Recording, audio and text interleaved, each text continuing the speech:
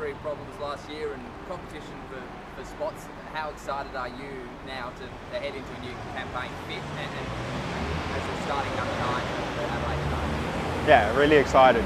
I did have a few more niggles in the start of the pre-season, but the pre-season was that long that I was able to overcome them and get back fit again. So yeah, I'm looking forward to it. In terms of your fitness and shape of your body now, where are you at? Is this as fit as you've been for some time? I haven't played that many games. I played like the last few friendlies and that, but we haven't had much real competition, I'd say, during the pre-season. But I feel very fit. I think Stu, our GPS guy, said that I've done like 400 Ks this pre-season so far already. So yeah, pretty fit. Do you feel, I mean, you seem like a very confident player on the pitch. Do you feel a weight of responsibility heading into the year, being that first choice number 9? Yeah, for sure. I want to help my team win games.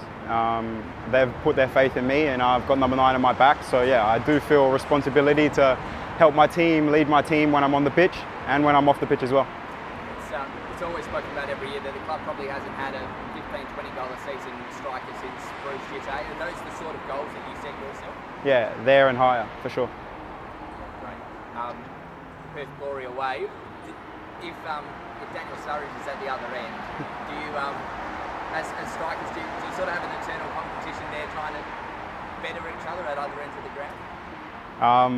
I don't know, we'll have to wait and see, but of course I'm going to want to score goals and win the game, so we'll see. Have you spent much time watching him, and would it be a bit surreal to play opposite him? Yeah, for sure. Growing up, I used to watch him. I used to watch the Premier League, so I've seen him play for Liverpool and Chelsea and teams like that.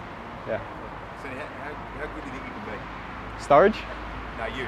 Me? Yeah. Oh, I don't know. I hope I get to the best. I aspire to be like people like Haaland and Ronaldo and stuff like that, and I hope one day I can get to Europe and do what they do. So yeah, I'm just going to keep working hard and hopefully I can reach the top. In terms of that working hard aspect, what's been the focus for you personally in the pre-season? Getting fit, number 1. Staying fit, but also like adding goals to my game. Like you see all the top strikers over in Europe, people like Haaland, they're scoring like a goal every game pretty much, and that's something that I want to do. Mate, we love your celebrations. Heaps good.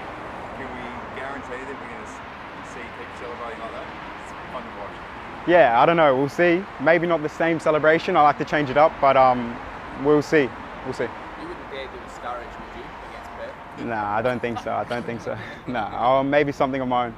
What's Carl's instructions been to you heading into the new year? What does he want to see from you?